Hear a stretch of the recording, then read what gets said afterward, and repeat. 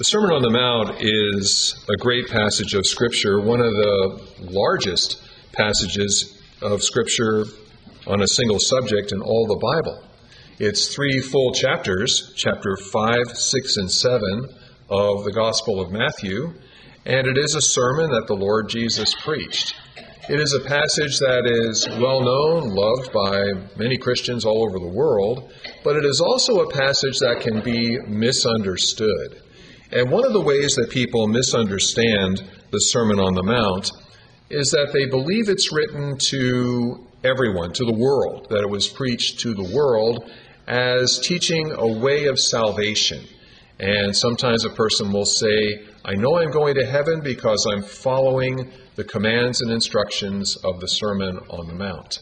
And the Sermon on the Mount is not a way of salvation, but it is a sermon that was delivered to believers, delivered to Jesus' disciples. If you look at verse 1, middle of the verse, after he sat down, his disciples came to him, and he opened his mouth and began to teach them. And so this is a passage, this is a sermon preached by the Lord Jesus to his disciples, to the first believers. And it is a sermon addressed to all believers in all times and all places. It's a sermon that is addressed to you and me here today. And it is a sermon that answers the great questions of the Christian life. In this first section, beginning at verse 3, it answers the question, what is a Christian? How do we become a believer, a disciple? And it says in verse 3, blessed are the poor in spirit. And the way that we're saved is not by bringing something to pay for or earn our salvation, but we come to the cross as someone who is completely bankrupt spiritually. As the song says, nothing in my hand I bring, simply to thy cross I cling. And a disciple, a believer, is someone who is not saved by living a good life, saved by following rules. He's somebody who is saved by grace through faith, receiving salvation as God's free gift. What is a disciple? And then the next question that believers ask is, how will this change me? What's going to happen now that I become a believer? And of course, we are born again. The Bible says we walk in newness of life. And beginning at verse 4, we find out something about the character of a Christian. And we won't go into all the details there, but there's many aspects of Christian character all laid out for us in this sermon. And then we also come to the question, what about our conflict in the Christian life? A person doesn't have to be a believer very long in some places to come into conflict with the world. We call it persecution. That's what Jesus calls it. And there are believers around the world who are being persecuted simply because they believe in Jesus Christ. And the sermon answers the question, what do we do should persecution come to us? And we find this starting at verse 10, 11, and 12, and we looked at that last time. And then also it answers a question that believers are asking today, and that is, how do I live in today's world as a Christian? How am I to live as a follower of Jesus Christ today? And the answer here in verses 13 through 16 is really this: we're to live a life that matters, live a life that counts for good. Someone has pointed out that everyone who comes into this world either makes the world a better place or a worse place. Think of some of the people in history who've made the world a better place and some who've made it a worse place, and there's lots of them on both sides. For us as Christians, our goal should be to make the world a better place just because of the fact that we are in the world. And that's what the Lord Jesus is going to talk about today. So how do we live a life that would have a positive effect? How do we have that positive difference in our world? Well, this morning in our text, there are several principles that will show us how to live a life that makes a positive difference in a negative world. And number one is this: in order to know how to live in the world, we need to know where we are. Someone was asking me, are you thinking about retirement? I says, well, I still know who I am, and I can complete a sentence, so maybe not yet, But there is a point in life where we might not know where we are. But it's important for us, if we're going to answer the question, how do I live in this world? Where are we? What is our world? And here's principle number one. We live in a fallen world. A fallen world. Now, scholars, philosophers, commentators, media people, everybody agrees there's something wrong with our world. And you can read books and articles, listen to speeches, and people have done a great job in outlining the problems of our world today. The one thing everyone else has agreed on is not just that there's something very wrong, but nobody has the answer. Nobody has the solution for the problems of our world, except for the church. The church and the scriptures have the only answer to our world's problems.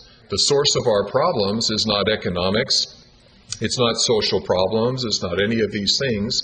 The source of our problems is sin, because we live in a fallen world that has been impacted by sin.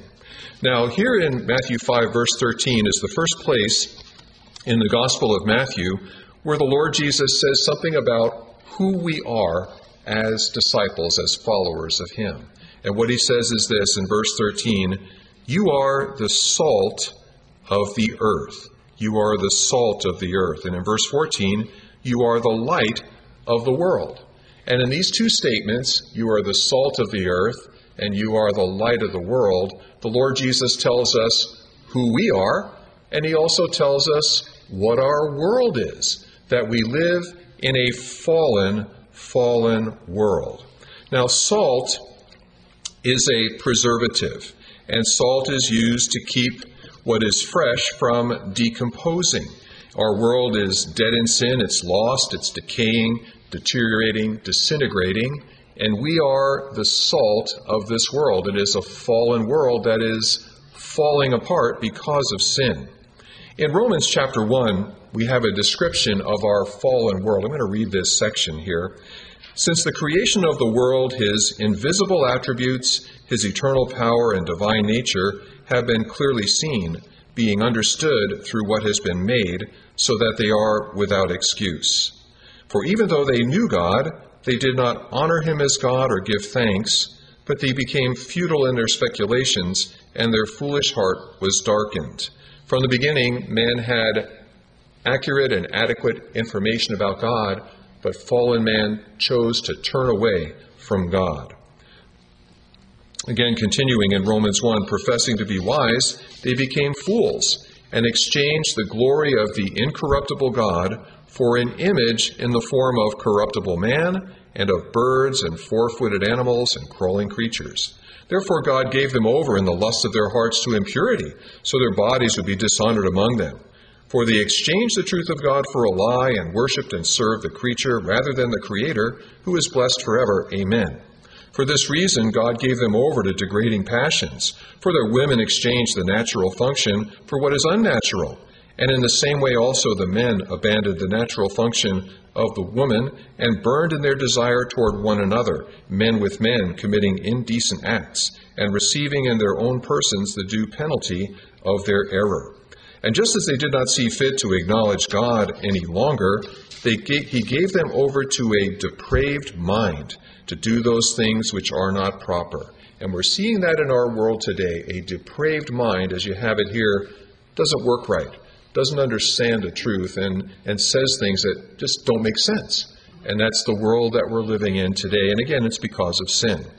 Being filled with all unrighteousness, wickedness, greed, evil, full of envy, murder, strife, deceit, malice. They're gossips, slanderers, haters of God, insolent, arrogant, boastful, inventors of evil, disobedient to parents, without understanding, untrustworthy, unloving, unmerciful.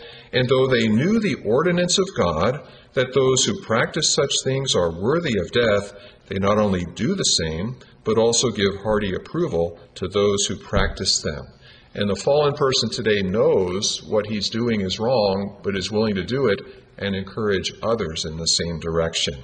Well, these are shocking words, but they describe the situation in our world today, that we live in a fallen world, that it is impacted by sin. And so in order to live as a disciple of Christ in this world, we need to understand that it's a world that's affected adversely by sin. And so History teaches us this as well. Think of the Babylonian Empire. It was very well run, huge, gigantic empire spread throughout the Middle Eastern world and beyond, highly organized, efficiently run, but yet in time it deteriorated. By the days of Daniel, it had reached a low point, and God announced that their days were numbered. And in fact, the Babylonian Empire came to an end in one night as it was taken over by the Medes and the Persians. The Roman Empire was at its peak. When the Lord Jesus was born, Roman Empire was synonymous for what was called the known world. Nobody knew what was beyond the Roman Empire, and nobody cared. That was the world as far as people were concerned. Again, organized, efficient, well-run, but within a few centuries it gradually fell apart and just kind of went out of business.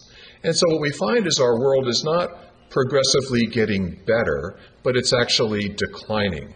And it is really doing what happens when you put a piece of fresh food or meat and just leave it on the counter and forget about it. Bad things happen, and it becomes inedible. Eventually it spoils, right? That's what happens. And our world is like that. It is something that needs a preservative to help it. And so we live in a fallen world, a world that's not getting better and better, but it's in the process of decomposing, deteriorating, it's falling apart, and it's because of sin. Now, we have a unique identity. The Lord Jesus has placed us here in this world for a very special purpose. We are salt and light. Again, verse 13, he says, "You are the salt of the earth." Now, these words tell us that this identity is unique only to us as believers. It is the church and us as believers in the church who are the only salt of the earth, the only salt in the world that will do what we are called to do. The Lord Jesus doesn't say you have salt and you can give it out, and he doesn't say you have salt and you can proclaim that you have salt. He says you are salt, and it's we who are Christians, and we are the only preservative that this decaying world needs. We are the salt that salts the earth. We are the salt that is here to preserve this decaying world. And we're the only ones who are this salt. There's no other source of anything that can stop the deterioration in our world that's due to the destructive progress of sin. Only the church can do anything about this situation. And also it says you are the light of the world. And in the same way, the Lord Jesus tells us about us that we are light, but he also tells us about our world, that our world is a completely dark place. Ever been in a real blackout? I mean, the lights are out everywhere. I mean, it's dark. Well, what do? You got to find a light. And what happens? Find that flashlight, dead batteries, and we have to have light. Well, we are the only light in a completely dark world. Only the church, only us as believers in it, we're the only light for this world. There's no other source anywhere that can do what the church is called to do. And so again, our world is a dark place. It's a place of spiritual blindness. When you're in the dark, you can't see where you're going. Don't know what's next. And our world is spiritually blind. It's also the devil's domain. The Bible calls it the domain of darkness. This is the devil's kingdom, and he has a fair amount of freedom to do what he wants right now. And so it is a place that is spiritually dark, Satan's domain. And again, the only light source is the church. Now, salt and light are effective wherever they are used. Light only does one thing. It illuminates, and it always does that. If there's batteries in the flashlight, if there's power in the lamp, the light will come on, and it does what light does. It illuminates. Salt does the same thing. If you put salt on an icy sidewalk, it will melt the ice 100% of the time. Where I lived back in New England, it will also eat your car.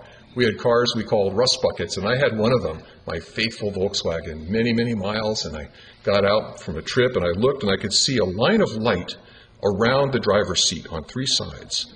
And I thought, I wiggled the seat, and I realized it was only attached at the back.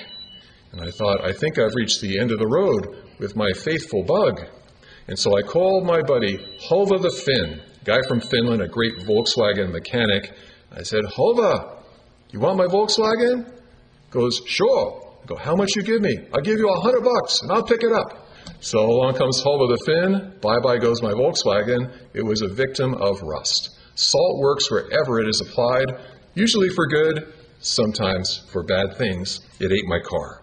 And so salt always works. And light, of course, penetrates every corner, illuminates everything. So our world is a place that is dead in sin. It is a place of spiritual darkness, and only salt and light can help our world. That's our identity. And number 3, we have a God-given purpose. Now again, the Sermon on the Mount in this portion asks us, why are we here? What is our purpose? How do we live as a Christian in today's world? And we have a purpose that God has given to us. He's placed us here as salt and as light. He's placed us here to make a positive difference in this negative world. So we're here as salt. He says, you are the salt of the earth, the only salt that can salt this decaying world. We're it. Now, salt in the Bible has many uses. You find it in the Bible used in connection with sacrifices. You find it in covenants. There's something called the covenant of salt.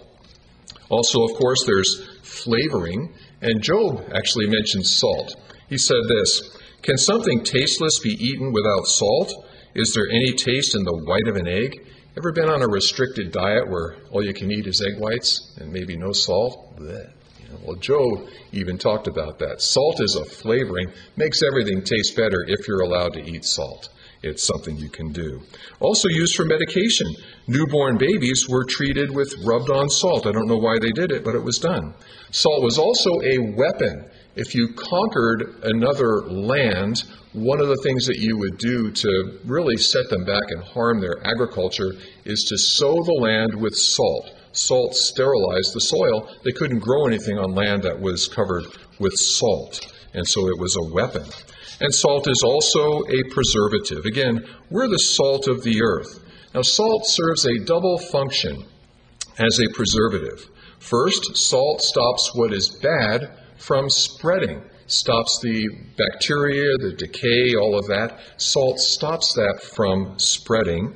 And then salt also protects what is good. It keeps that fresh meat from going bad because there's salt. It's been salted. And today we enjoy the mechanical marvel of refrigeration. It's easy to keep foods fresh now. Just put them in the refrigerator. My great-grandfather was an iceman in New York City. And he would carry those blocks of ice up the stairs in those apartment buildings in New York. And people would put ice in the ice box. Anybody ever have an ice box? Yeah. And have that ice box, open the door, and put something in there to keep it cool. And the next day or 2 days later, the iceman would come back. And again, new ice to keep things refrigerated. But before there was refrigeration, before there was the iceman, there was salt. And salt was the preservative, very, very important in the ancient world. And meat could be rubbed with salt or soaked in brine to preserve it for long periods of time. I had some friends who salted different meats in a barrel full of brine. You could make corned beef, and that would come out. And St. Patrick's Day is coming. Doesn't everybody have corned beef and cabbage on St. Patrick's Day? And that is a salted meat that's designed to be preserved. And so salted meats can be kept without refrigeration. As I mentioned, we're gradually learning the history of the Old West by watching old cowboy shows. And one of the things a cowboy does when he goes on a long trip is he has to take food with him. And what does he take? Well, he has to take food that doesn't need refrigeration, so he takes bacon and beans, jerky and beans, and that's pretty much it. There's only 2 or 3 recipes. There's bacon and beans and bacon, and they kind of rotate those day by day, and that's it. But the main thing is they're indestructible. Those are foods that will keep for a long period of time because of salt. Well, salt is something that works by infiltration. You don't hear salt working. You don't really see it working, but it works quietly, invisibly, and it keeps meat from going bad, from decomposing, deteriorating, going bad so you can't eat it. Salt works that way. And we are the salt of the earth. Again, salt infiltrates. And that's how believers work in our world. We work quietly, not really very visible, but also very effectively, versus loudly and forcefully. And what we do as salt is we slow the destructive progress of sin in our world. How do we do that? Well, Christian character serves as salt in our fallen world, slows the progress of sin in our world. So, for example, looking at these character qualities back in the Beatitudes, starting at verse 5, blessed are the meek or the gentle. This is the person who has the servant's heart, the person who defuses conflicts by saying, let's have it your way. And that can act as salt in our deteriorating, disintegrating world, the person who's a person of meekness.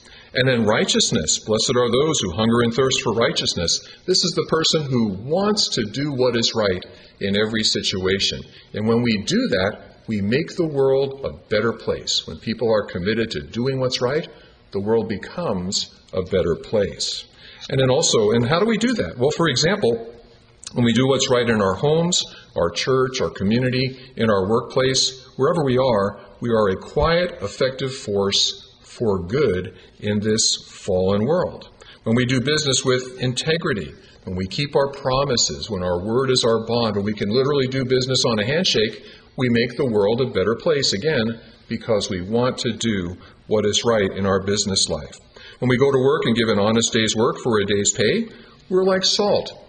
We slow the progress, the destructive force of sin in our world doing its damage in the workplace. And this can happen so many ways. When we volunteer in our community, we can be a force for good in our world in many, many different ways. When we raise godly children, our influence is multiplied, and again, all to do what's possible to make our world a better place and slow the progress of sin. It's been pointed out that, of course, France had their revolution. It was a devastating, terrible war that took place inside of France. And England had the potential for the same thing, but they never had their English Revolution or their English Civil War, if you will. Why was that? Well, again, the reason is, and historians are generally agreed, that England did not have a revolution because the country was full of Christians who were living as salt and light, working as peacemakers to prevent the country from falling apart in a revolution and a civil war. This is something for us to think about today. What's the best thing we can do for our country? Live as salt and light. Live as Christians where we are. And a person of salt and light is someone who has an influence on their surroundings, sometimes without knowing it. When I was working in the wood shop, it was break time, and normally I had this sort of lounge chair I set up on my bench. I had a board on an angle, and I'd stretch out on this, and had a backrest, take out my thermos, have a cup of tea, and enjoy 10 minutes of rest and relaxation. Well, my bench was all filled up with stuff from a job, so I went over to the radial saw and sat down over there, far away from the blade, and having my cup of tea and having my break. And I ended up sitting between two guys, Big Bad John and Tom the Perverted Painter, both really talented tradesmen, but both guys who knew how to use four-letter words. In fact, these guys could cuss the paint off a car. And somehow they got into some kind of disagreement. I'm in the middle, and so all this is going back and forth. I'm drinking my tea. I'm like, And the foreman comes over. Bob comes over. He says, "Hey, John." He goes, "Yeah? You know that Pete is a deacon in his church?" "Yeah?" And all of a sudden, the four-letter word stopped. I hadn't planned on this, and I thought, what? But this is what salt can do. I wasn't going there saying, I'm going to be salt and light, and I'm going to transform these guys. But that's what happened. And that's what can happen in our world as we live like salt and light. And many people have done this, where you can change the atmosphere just by being there as a Christian. It can happen. It was President Woodrow Wilson who told a story about a haircut that he got. Now, who would care about a president getting a haircut? Well, this was a very unusual experience. He's in the barber shop, and while he's there, he says, "I became aware that a powerful personality had entered the room. A man had come quietly in, for the same reason as myself, to have his hair cut, and he sat in the chair next to me. Every word the man said, though it was not in the least didactic, showed a personal interest in the man who was serving him. And before I got through with what was being done to me, I was aware I had attended an evangelistic service because Mr. D.L. Moody was in that chair. I purposely lingered in the room after he had left and noted the singular effect that his visit had brought upon the barber shop. They talked in undertones. They did not know his name, but they knew something had elevated their thoughts, and I felt that I left that place as I should have left a place of worship." And that was the effect of D.L. Moody on a barber shop, just going in to get a haircut, talking to the barber. And that's the kind of effect that a Christian can have as salt and light. He improves the atmosphere, improves the situation just by being there. And that is part of the reason why we're here as Christians, to be salt and light. And again, Jesus says, you are the light of the world, the one and only light in this world where people are spiritually blind. It's the domain of the devil. We are the light that this world needs. And in verse 14, he says, a city set on a hill cannot be hidden. You know, if you travel and you go past a big city, I remember driving through Nevada one night a long time ago, and I didn't go through Las Vegas. I was probably 50 miles away, but you could see the glow of it in the sky. And I said, I think I know what's out there. And that was Las Vegas, and just this glow. You couldn't hide the place. It was just this gigantic place full of lights. There it was, and you couldn't miss it. And a city, whether it's on a hill or wherever it is, you can't hide a city. The lights are on all night long, and people can see it. And the church is like a city with its lights on at night. And it's something that really can't be hidden. And so the church, again, stands out as light in a dark world. And Jesus says, verse 16, let your light shine before men in such a way that they may see your good works and glorify your Father who is in heaven. And we're not to hide ourselves from the world. There have been Christians throughout history who have said the best way to live the best Christian life is to withdraw from the world. And there are stories of hermits and people living in monasteries, really cut off from the world. But we're to be out there where the world can see us as light, as the light of the world. Again, to shine with good works. John Wesley said this, do all the good you can, by all the means you can, in all the ways you can, in all the places you can, at all the times you can, to all the people you can, as long as ever you can. Get the idea? He's trying to make the point. Do good. Our good works shine as light in a dark world. And the gospel has given us really all that's best about Western civilization. The church has been a great blessing to our world. It is the church that led the way in establishing rights for women. In the ancient world, women had no rights. They were almost a piece of property. That has changed, and the church led the way in women's rights.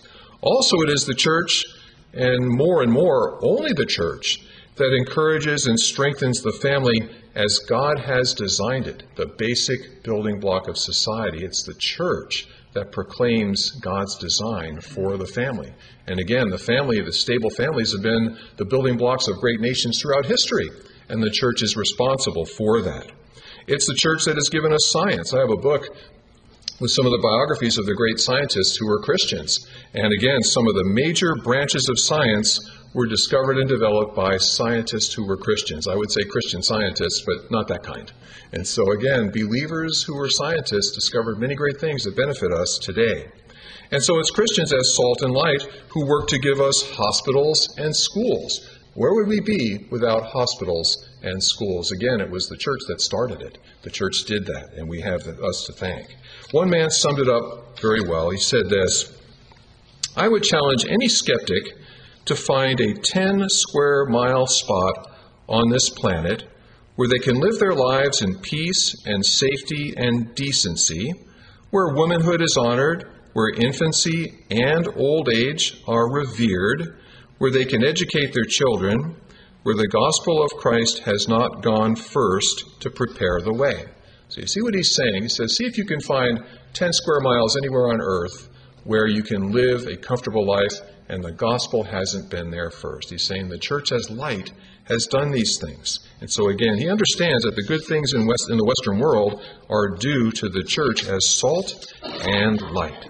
So why are we here? How do we live in this world? We're to live as salt and light. As we live together in the will of God, we can do a great deal to slow the destructive force of sin in our world today. We can make the world a better place in these days when really our world is falling apart. It's the church that can make the difference.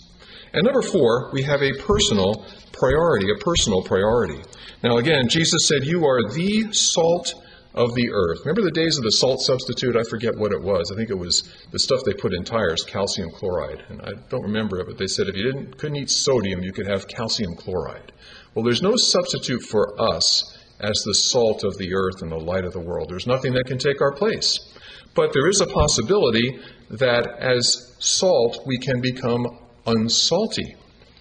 Verse 13, the Lord Jesus says this, "If the salt has become tasteless, how can it be made salty again? It is no longer good for anything and is trampled underfoot by men." So salt in the ancient world could become unsalty. Now, much of the salt in the ancient world came from the Dead Sea, this inland body of salt water, really dense salt content in this salt water of the Dead Sea. And so they would extract the salt from the Dead Sea, and the salt was not pure salt. Our salt today is refined salt. It will never become unsalty. But the salt of the ancient world was natural salt. It had sodium chloride and other things in it, and the sodium chloride could leach out. And so you could end up putting some salt on your food and you get this tasteless grit, and that's what you would have. And you have this unsalty salt. You can't go out and throw it on your garden. Back when we had a wood stove, in New England, our soil was always acid, and so you wanted things to raise the pH, and wood ashes would do that. So dump the ashes on the garden, that's what you would do. But one year we burned coal for heat. You can't take coal ashes and put them anywhere where something grows, because they'll kill everything. And so we had to figure out, what are we going to do with these clinkers every day? And it took a while to figure out what to do with the ashes coming out of the coal stove. And saltless salt is something that can't be put on the garden, can't act as a fertilizer. In fact, it'll kill what it touches. So what do? You just spread it on the road like gravel. And that's what they would do. It had no use at all. This is a sobering picture of the Christian who has become an unsalty Christian. And the unsalty Christian who has lost their saltiness doesn't become less useful, it becomes completely useless, completely unuseful, useful for nothing. There's no good purpose for an unsalty Christian, for a secret Christian, for someone who goes around and nobody knows that that person is a Christian. There's no use for that person. How does it happen? Well, Romans 12 says, "Do not be conformed to this world." And one of the ways is we respond to the pressure of the world. We let the world squeeze us into its mold, to think the way the world thinks, to talk the way the world talks, to act the way the world acts. If a person can't distinguish between us and the world, we need to ask, have I become an unsalty Christian? We need to think about that. Also, a timid and discouraged Christian can become unsalty. You know, it is true that there are different personalities among Christians. Some are very bold, very sure of themselves, others not so much. And the timid Christian has a unique hazard, and that is they can be really kind of broken by bad things that happen, and they can become an unsalty Christian, just kind of withdraw. Paul talked about this with Timothy.